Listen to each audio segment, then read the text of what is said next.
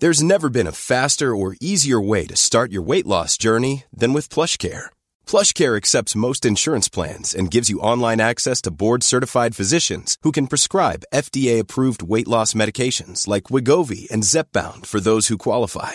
Take charge of your health and speak with a board-certified physician about a weight loss plan that's right for you. Get started today at plushcare.com/weightloss. That's plushcare.com/weightloss. plushcare.com/weightloss.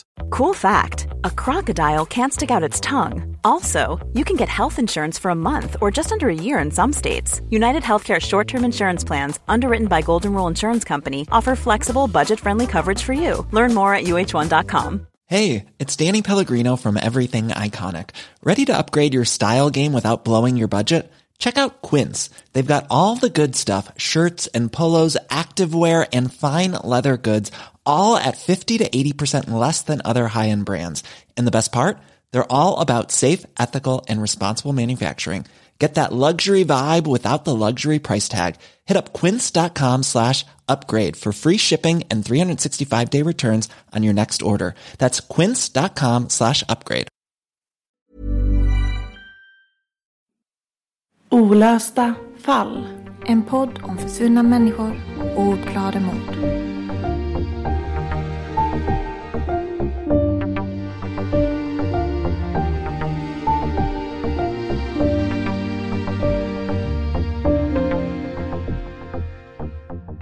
Det är den 1 mars 1986.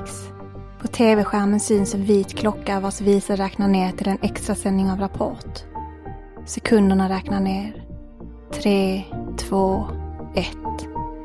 Klockan blir 04:00 och programledaren Yvonne Winblads röst säger det otänkbara. Statsminister Olof Palme är död. Meningen efter är om möjligt ännu mer chockerande. Han mördades mitt i centrala Stockholm strax efter klockan 11 igår kväll. Sveriges statsminister. Mördad på öppen gata. Ett besked som lamslår hela landet. Vad var det som hände? En gåta som förbryllat en hel värld och som resulterat i den mest omfattande brottsutredningen i vårt lands historia. Antalet personer som vikt sina liv åt att försöka lösa mordgåtan är många. En av dem är författaren och journalisten Jan Stocklassa, som spenderat de senaste åren med att djupdyka i ett högst intressant arkiv. Ett arkiv som han anser innehåller nyckeln till Palmemordet. Ett arkiv vars hemligheter vi har fått ta del av. Du lyssnar på en sommarspecial av Olösta fall med mig Nathalie Seov. Och mig Sofie Nyblin. Och i detta avsnitt, Nyckeln till Palmemordet del 1, kommer vi ta oss an världens största pågående mordutredning. Vi har intervjuat författaren Jan Stocklassa som ställer sig samma fråga som resten av världen. Vem mördade Olof Palme? Jan Stocklassa är övertygad om att frågan inom kort kommer att få ett svar. Som jag skriver i boken så tror jag mordet kommer lösas. Jag tror att det är 1 till 2 års hårt arbete att göra det. I boken som jag skickade till Christer Petersson så skrev jag: här har du manualen till Palmemordet. Och det är faktiskt så jag betraktar det. Den konspiration som Stig Larsson beskrev strax efter mordet, några månader efter mordet, så hade han kommit fram till det här och höll fast vid det till sin död. Om 1 till 2 år, om polisen gör rätt, så kommer vi få reda på sanningen. Det var i våras som vi blev kontaktade angående Jan Stocklassas bok om Palmemordet.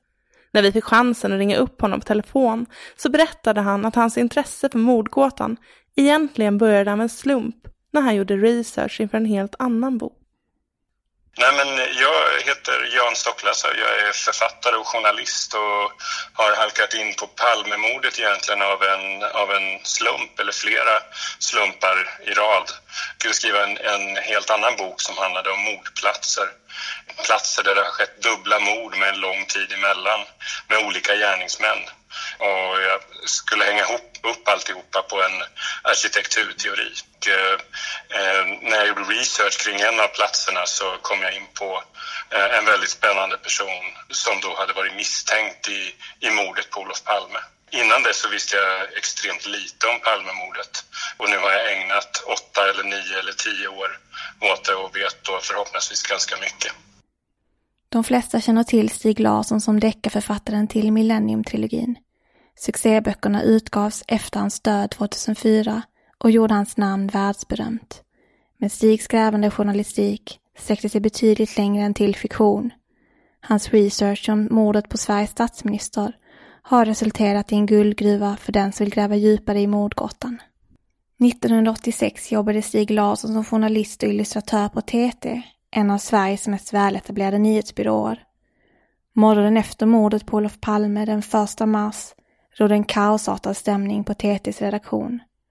De anställda sprang kors och tvärs över det öppna kontorslandskapet och försökte få grepp om vad som hänt. Stigs uppgift för dagen blev att rita en karta över mordplatsen och mördarens påstådda flyktväg. Några veckor senare skulle han komma att skriva ett brev till sin vän Jerry Gable, chefredaktör för Searchlight, Storbritanniens ledande tidskrift mot rasism och en förebild för den svenska tidningen Expo som Stig senare skulle vara med att lansera.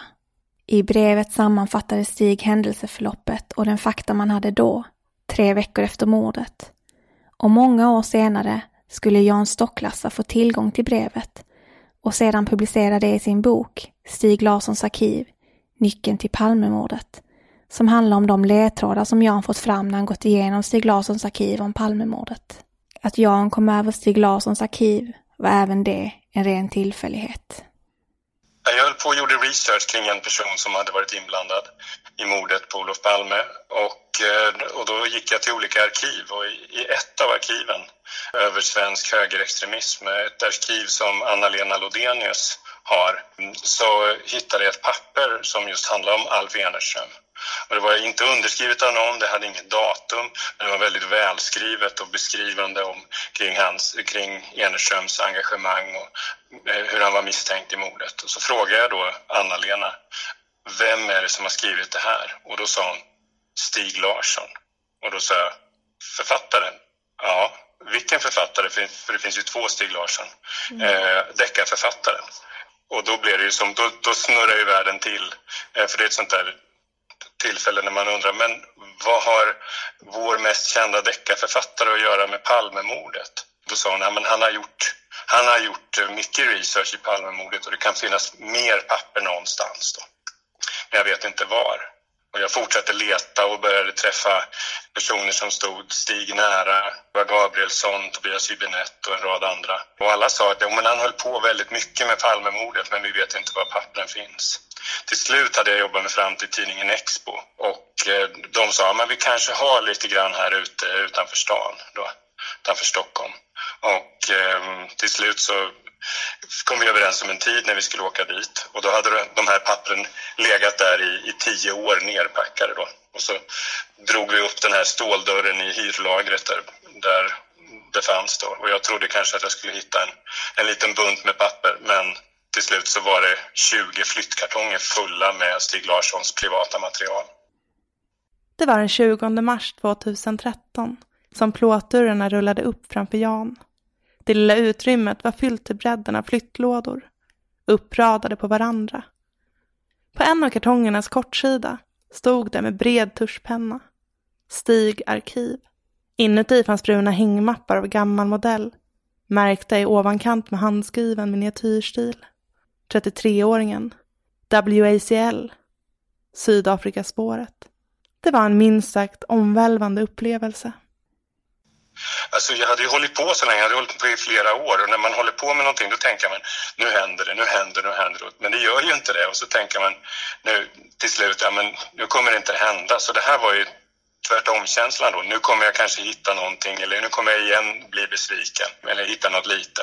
Och sen så när den här dörren rullades upp då så plötsligt så var de här fulla kartongerna och överallt så stod Stigs namn, att det var hans papper och det var hans handstil på alla papper och jag fick sätta mig där så det var som en liten pojke i en godisbutik så när någon låste in mig där och sa du får stanna här hela dagen och äta precis vad du vill. Och det var ju precis så, jag fick stanna där hela dagen. Daniel Pohl som var chefredaktör, eller som var chefredaktör på Expo och nu är vd, lämnade kvar mig där och så fick jag sitta och läsa på plats helt enkelt.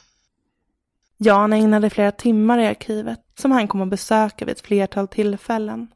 Och i en av alla kartongerna fann han det handskrivna brevet från Stig till Jerry Gable. Stigs brev till Jerry började med att beskriva mordet på Olof Palme som ett av de mest häpnadsväckande mordfall som han någonsin har haft den otrevliga uppgiften att bevaka. Stig hade blandade känslor inför uppgiften att bevaka mordet, som nu hade utvecklats till någonting han själv liknade vid en deckarroman.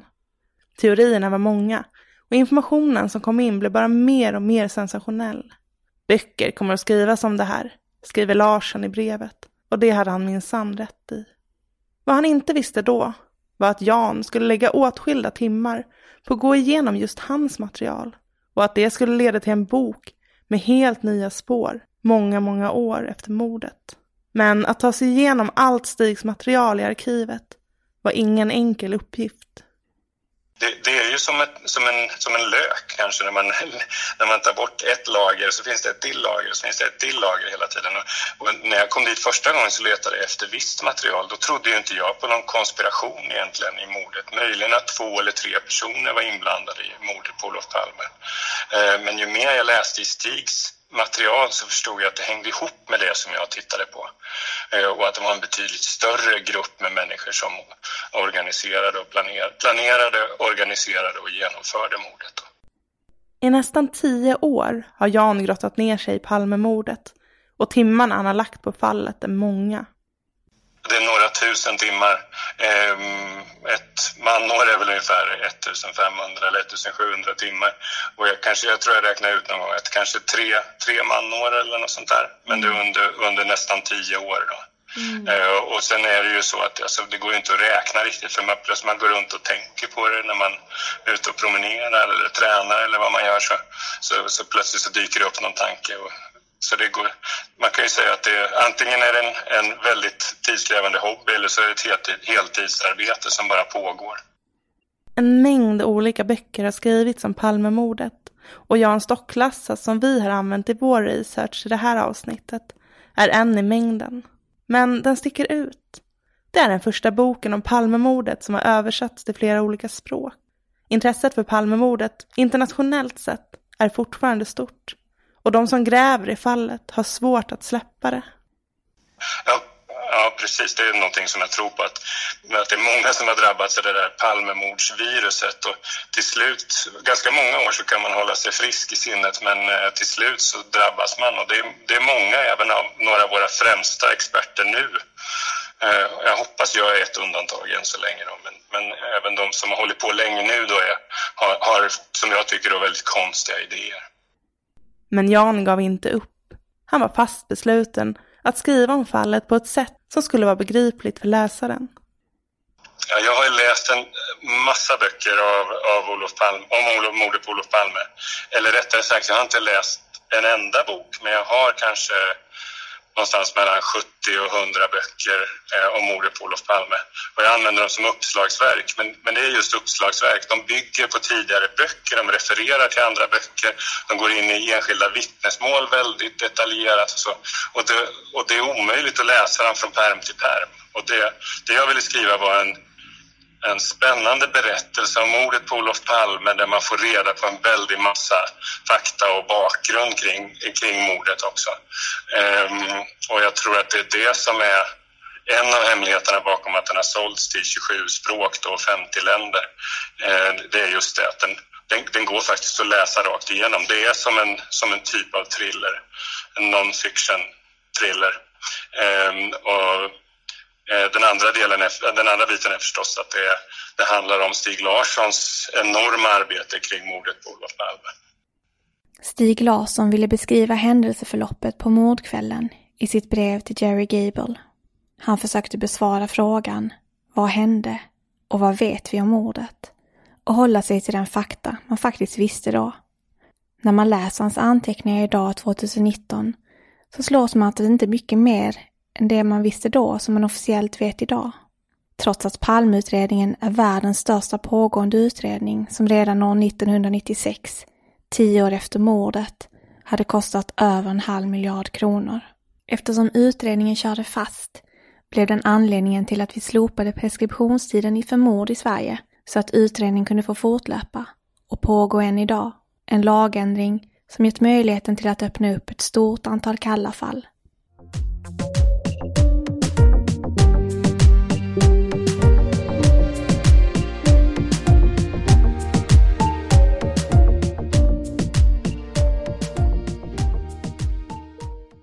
Det är kanske inte alla som vet att det är utredningen av Palmemordet som faktiskt är anledningen till att vi inte längre har någon preskriptionstid på mord i Sverige. Nej, det är en ganska stor grej, minst sagt. Precis. Och det var ju den 1 juli 2010 som den här lagändringen beslutades att den skulle gå i verket. Men det gäller från 1985, eller hur? Precis, och det här mordet på Olof Palme var ju 1986.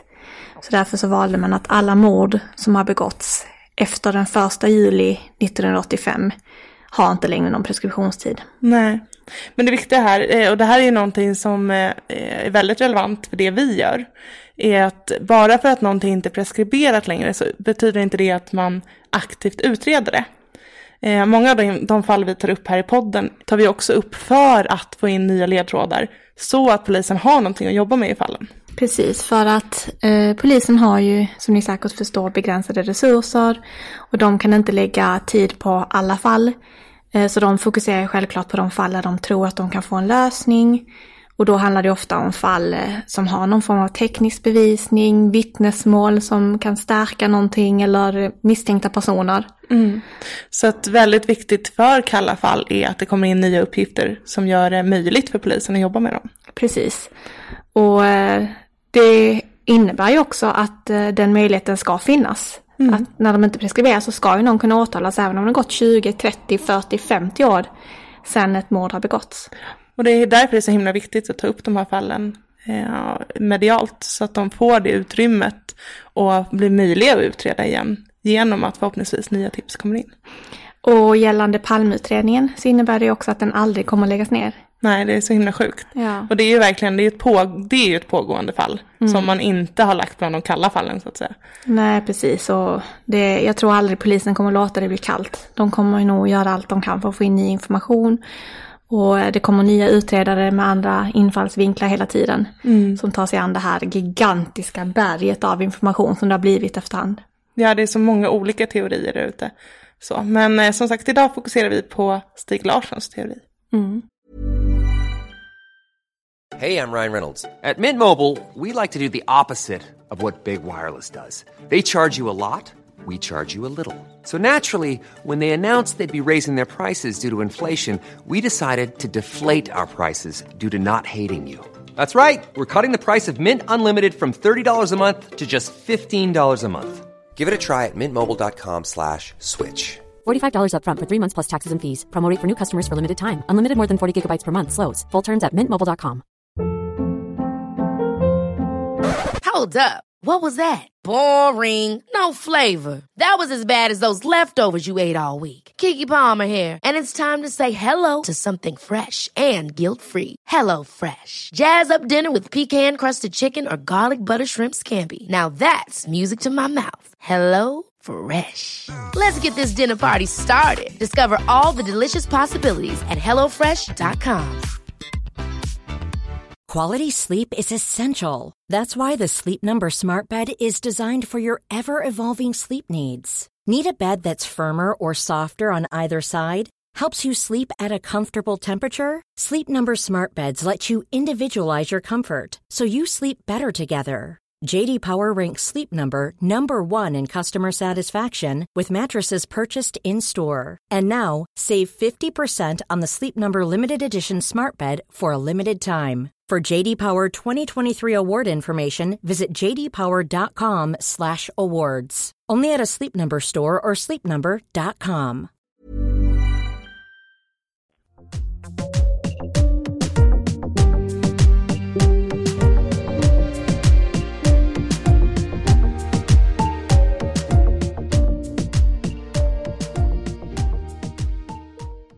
Alla som är tillräckligt gamla för att minnas mordet på Olof Palme kan säkert vittna om att det förändrade vårt land på många sätt. På morgonen så ringde min pappa och sa Olof Palme är skjuten, mördad. Det är ju helt otroligt. Då var ju Sverige så naivt. Nu är det skjutningar varje dag på något sätt. Men på den tiden så var det ju otänkbart Det var ju aldrig någon som var nedskjuten på gatan i Sverige. Och aldrig någon politiker som var attackerad. Och så då att statsministern är mördad och dessutom då som Stig Larsson skriver i sitt första brev som är med tidigt i boken. Att det har ju knappt hänt att man inte har ett spår efter vem det var. Det blev ju en sån... Genomslaget var ju enormt omedelbart. Det var ju som om någon stängde av elektriciteten i hela landet på något sätt. Det man visste då enligt Stig är att ett par minuter över 11 på kvällen den 28 februari lämnade Palme biografen Grand i sällskap med sin hustru Lisbeth och äldste son. De hade varit på bio, ett biobesök som bestämts sent, någon gång under fredagen. Det var inte allmänt känt att han skulle ha gått på bio, men Palme hade nämnt det för en journalist vid 2-tiden på eftermiddagen samma dag. Det var inte ovanligt att Palme rörde sig i Stockholms stad utan sina livvakter. Alla visste att han gärna tog promenader på egen hand, när som helst om kvällarna. Och han använde sällan sina livvakter när han inte var i tjänst, om det inte fanns speciella skäl för att vidta extra säkerhetsåtgärder. Det var högst oklart om säkerhetspolisen kände till statsministerns planer för kvällen. Filmen som sällskapet ska ha sett var en svensk komedifilm, Bröderna Mozart. När paret Palme kom ut från biografen Grand sa de godnatt till sin son och bestämde sig för att promenera hemåt. Några minuter efter de skilts åt ska sonen enligt uppgifter vänt sig om och tittat bakåt. Han ska då ha sett en man som följt efter hans föräldrar. Senare kunde han beskriva mannens klädsel på ett sätt som stämde överens med de kläder som mördaren ska ha burit. Men sonen hade aldrig kunnat urskilja mannens ansikte. 2 minuter senare ska ett annat vittne ha mött statsministern på gatan. Han noterade också att en man följde efter paret Palme och att det även ska ha gått 2 män framför paret. Stämningen var inte hotfull i det läget och vittnet trodde att männen ska ha varit statsministerns livvakter och att allt var i sin ordning. Sedan ska statsministern och hustrun ha gått ner för Sveavägen där de korsade gatan för att fönstershoppa lite på vägen hem. Det var i hörnet av Sveavägen och Tunnelgatan, numera Olof Palmes gata, som det fruktansvärda skulle inträffa. Mördaren närmade sig statsministern och avfyrade en kula av kaliber 357 Magnum i ryggen på honom. Polisen ansåg då, 3 veckor efter mordet, att det var ett professionellt utfört mord. Mördaren sköt bara 1 skott. Men det vapnet som valts ut som mordvapen var ett av de mest kraftfulla i världen. Ett vapen med förödande effekt om kulan träffar sitt mål. Det visade sig att kulan gick in i mitten av Olof Palmes rygg, kapade ryggraden, förstörde lungorna och slet av luft- och matstrupen. Ett dödande skott som ledde till en ögonblicklig död. Om det vore någon tröst för några så dog Olof Palme där och då på fläcken. Mördaren avlossade även ett andra skott mot hustrun Lisbeth Palme. Detta skott riktades mot hennes axel, men hon vände sig hastigt bort så kulan gick istället in genom ena axeln på hennes kappa och ut genom den andra axeln, vilket bara resulterade i ytliga brännskador. Men skulle man då kunna säga att dessa skott var professionellt utförda? Stig Larsson spekulerar om detta och menar att vissa anser att skottet som riktades mot Lisbeth var tänkt att döda, men eftersom mördaren var en amatör så blev han nervös och missade. Andra menar snarare att det var bevis för att mördaren var en kunnig skytt och att kulan inte var menad att träffa Lisbeth utan snarare skrämma och avleda henne från att följa efter mördaren när han tog till flykt. Efter mordet ska mördaren ha flyttat upp för trapporna i slutet av Tunnelgatan. Man tror att flyktvägen var välplanerad eftersom trapporna gjorde det omöjligt för någon att följa efter honom i bil. Det fanns vittnen som lämnat motstridiga uppgifter om vad de sett på mordkvällen, vilket orsakat problem för utredningen enligt Stig Larsson i brevet till Jerry Gable. Den vanligaste beskrivningen av mördaren var dock att det ska vara en vit man i 30-40-årsåldern, av medellängd och med breda axlar. Han ska vara klädd i en grå mössa med flikar som man kan vika ner över öronen. Han ska burit en mörk höftlång rock samt mörka byxor. Flera vittnen har också beskrivit att han har burit en liten handledsväska med rem. En sån väska som man vanligtvis förvarar pass eller pengar i.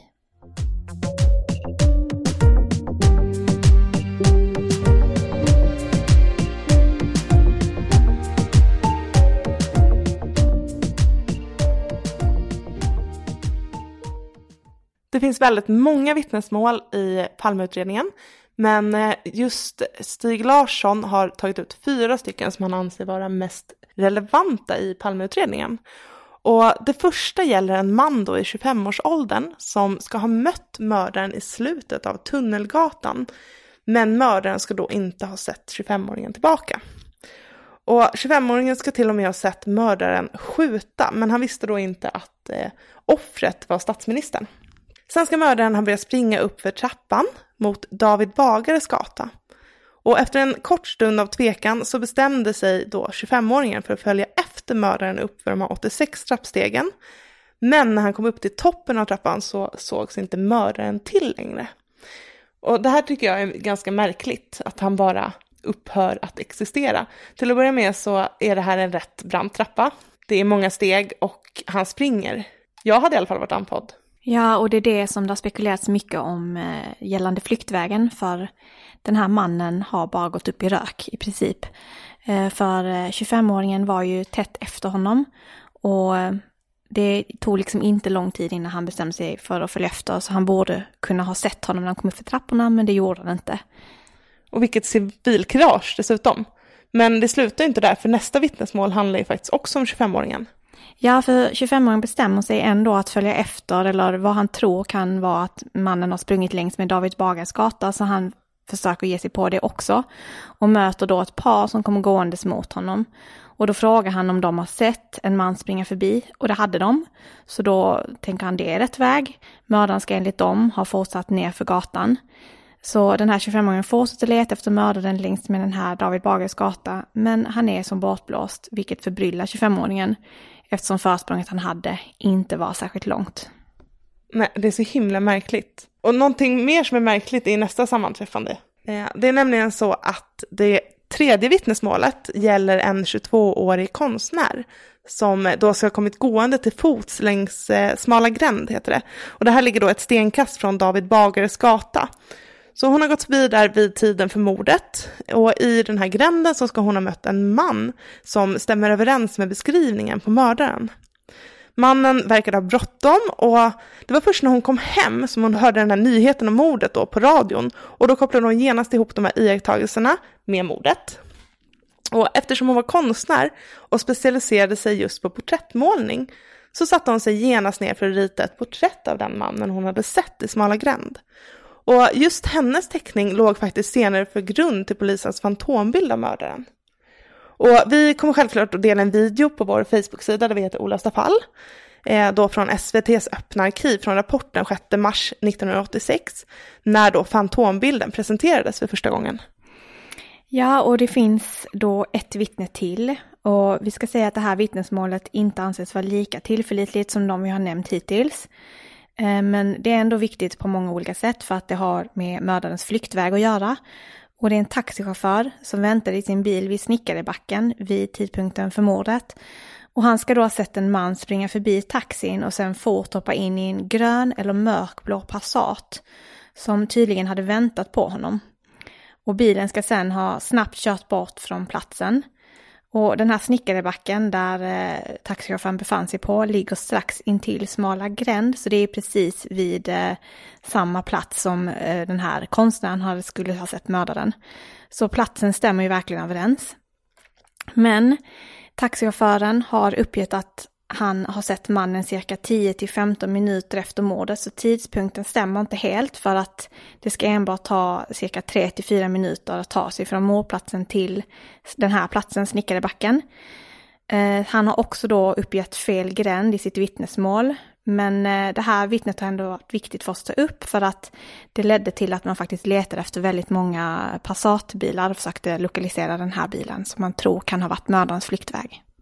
Ja, och den här taxichauffören, han har dessutom bara kommit ihåg vissa delar av registreringsskylten. Så att den här sökningen man har gjort efter Passaten har ju varit sjukt omfattande.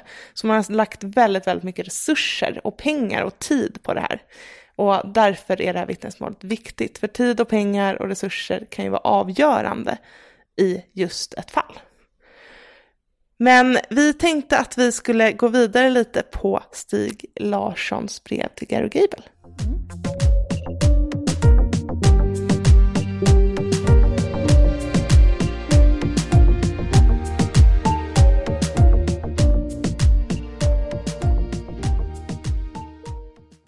Polisens teori 3 veckor efter mordet var att mordet var professionellt utfört av en grupp personer.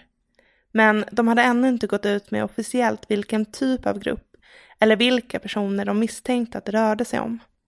Stig Larsson konstaterade i sitt brev att utredningen redan verkade ha kört fast.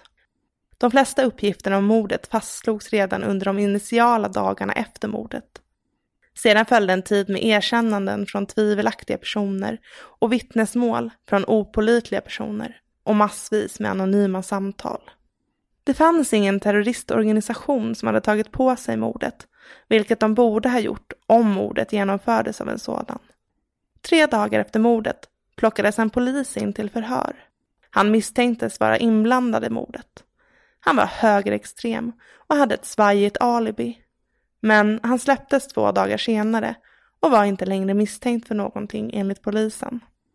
10 dagar efter mordet greps en annan man, en 32-årig högerextremist vid namn Viktor Gunnarsson, som var medlem i Europeiska arbetarpartiet. Under 1 dygn var många övertygade om att man nu var nära en upplösning på mordgåtan. Mannen hade nämligen en dokumenterad besatthet av statsministern. Han hatade honom och han var känd för att ha följt efter Palme under offentliga tillställningar. Han ska dessutom ha befunnit sig i området för mordet. Källor placerar honom på samma biograf under mordkvällen. Men så 1 dygn senare släpptes Gunnarsson på fri fot. Stig Larsson beskrev i sitt brev att det var för att ett vittne som ska ha sett den misstänkte få lift med en bil efter mordet inte längre kunde peka ut Viktor med 100% i säkerhet. Innan Stig avslutar brevet nämner han i förbifarten att det finns möjligen 1 spår till som innebär att sydafrikanska intressen ska vara inblandade i mordet. Palme hade genom Palmekommissionen börjat en kampanj riktad mot vapenhandlare som gjorde affärer med apartheidregimen, vilket skulle kunna vara anledningen till att det fanns ett sydafrikanskt intresse för att göra sig av med statsministern. Det här skulle senare komma att bli Stig Larssons huvudspår i en egen omfattande utredning om Palmemordet och det spår som hans arkiv främst skulle handla om. Hans teori gick ut på att det var en sydafrikansk konspiration bakom mordet och att mordet utförts med hjälp av högerextrema svenskar på hemmaplan. Stig Larsson spenderade flera år och många tusentals timmar på Palmemordet. I sin kamp mot högerextremister hade han redan kartlagt så gott som alla högerextrema organisationer i Sverige. Det gjorde att när polisen till slut, eftervända med Christer Pettersson, bestämde sig för att på allvar undersöka de högerextrema spåren som en möjlig lösning, så var det Stig Larsson de vände sig till för information och research.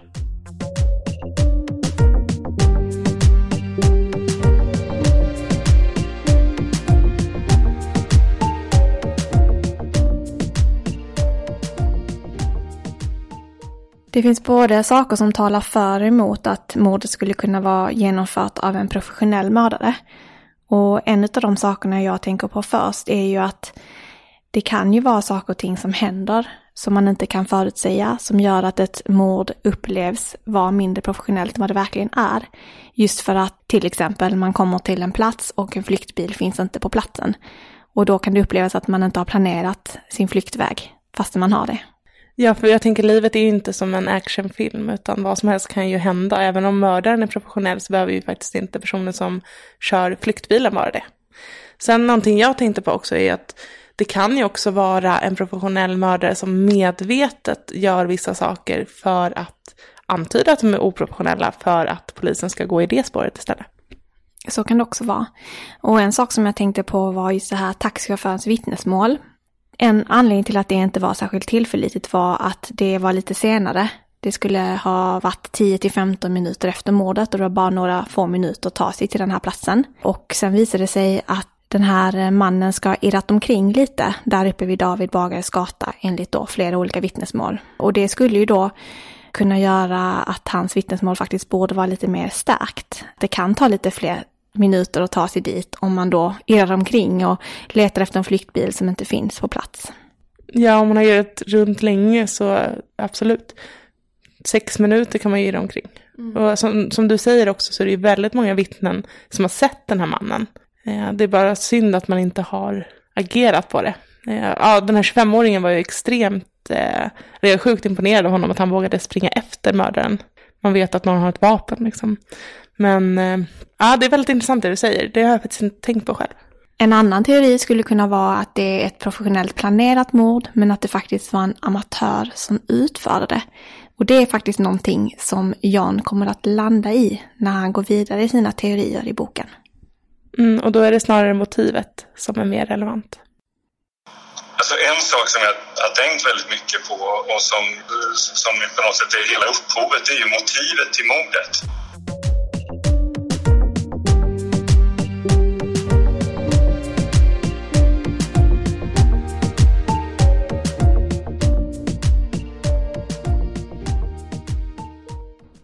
Och nu är ju ni såklart supernyfikna på motivet. Och det fanns ju extremt mycket hat mot just Olof Palme.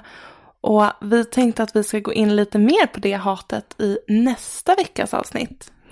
Del 2 i den här sommarspecialen heter Palmehatet. Och den kommer redan nästa vecka. Så om precis en vecka är vi era lurar igen. Woohoo! Och det är faktiskt så att det här kommer bli 3 hela delar. Och det kommer vara sjukt mycket information. Och det kommer även vara en hel del ny information för er som inte har läst Jan Stocklassas bok. Så håll i er, för ni vill inte missa det här. Så följ oss i Radio Play-appen så ni inte missar något. Och så ses vi nästa vecka. Ta hand om varandra. Hej då! Hej då!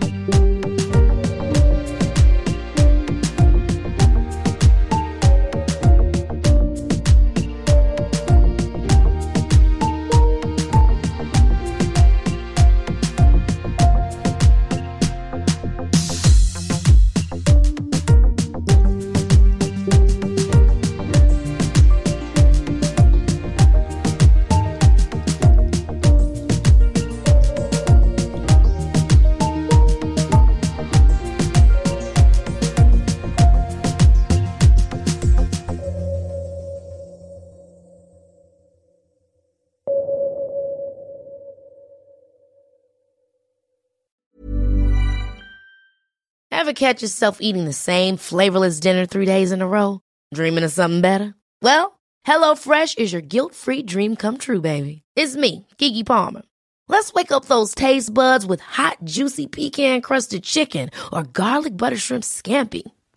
Hello Fresh. Stop dreaming of all the delicious possibilities and dig in at HelloFresh.com. Let's get this dinner party started.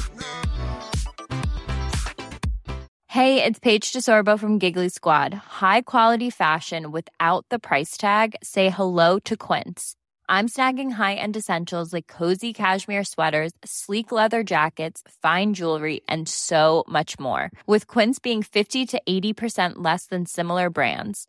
And they partner with factories that prioritize safe, ethical, and responsible manufacturing. I love that. Luxury quality within reach. Go to quince.com/style to get free shipping and 365-day returns on your next order.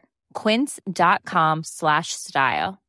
Imagine the softest sheets you've ever felt. Now imagine them getting even softer over time. That's what you'll feel with Boll & Branch's organic cotton sheets. In a recent customer survey, 96% replied that Boll & Branch sheets get softer with every wash. Start getting your best night's sleep in these sheets that get softer and softer for years to come. Try their sheets with a 30-night guarantee. Plus, get 15% off your first order at bollandbranch.com. Code BUTTERY. Exclusions apply. See site for details.